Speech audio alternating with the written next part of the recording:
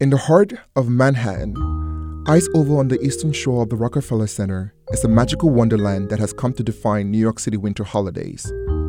Prometheus himself, covered in bright gold, watches over this Iceland, bearing on top of him a giant Christmas tree. 193 flags attached to golden poles swing overhead to the rhythms of the winds of a New York City winter. The Ring, a little over a quarter the length of a football field and as wide as a tractor, gives you a frozen stare. Today, tourists from all parts of the world surround the skating ring like ants around a breadcrumb to see people skate or get their chance to join in the skating magic. Skaters from all creeds of life and age swarm onto the skating ring.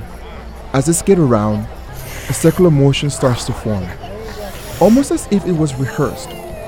The eye of a tornado appears. This tornado, however, is one of joy and cheers. Spectators cheer on frightened new skaters as they make their way around the ring. Some spectators are here to watch people fall. Others are assigned photographers for their friends and family. I understand the fear of the frightened skaters.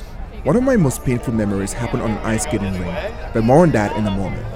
Young children learn to skate for the first time are paired with penguin friends. Their new mechanical friend helps them propel forward.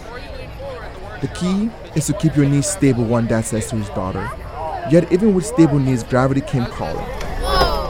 She falls. The joy, laughter, and holiday spirit that now makes this place holy ground for the holidays wasn't always here. 86 years ago, when Rockefeller Center was built, this was a dead land.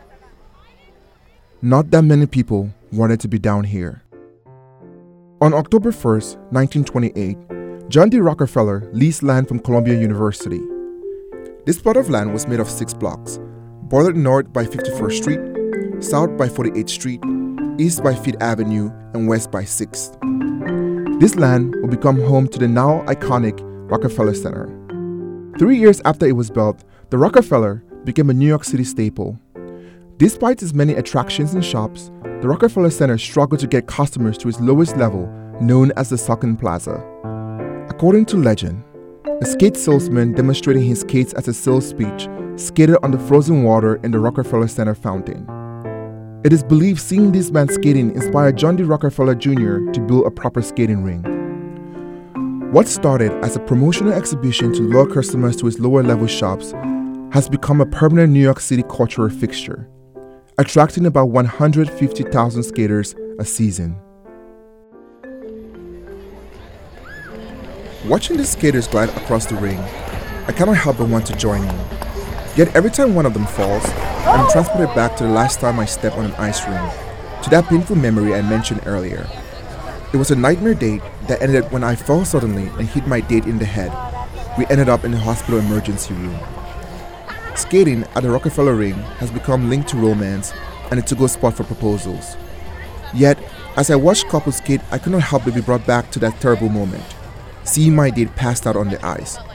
Instead of a romantic evening or proposal, my date got a concussion. I don't think the ice magic is cut out for me.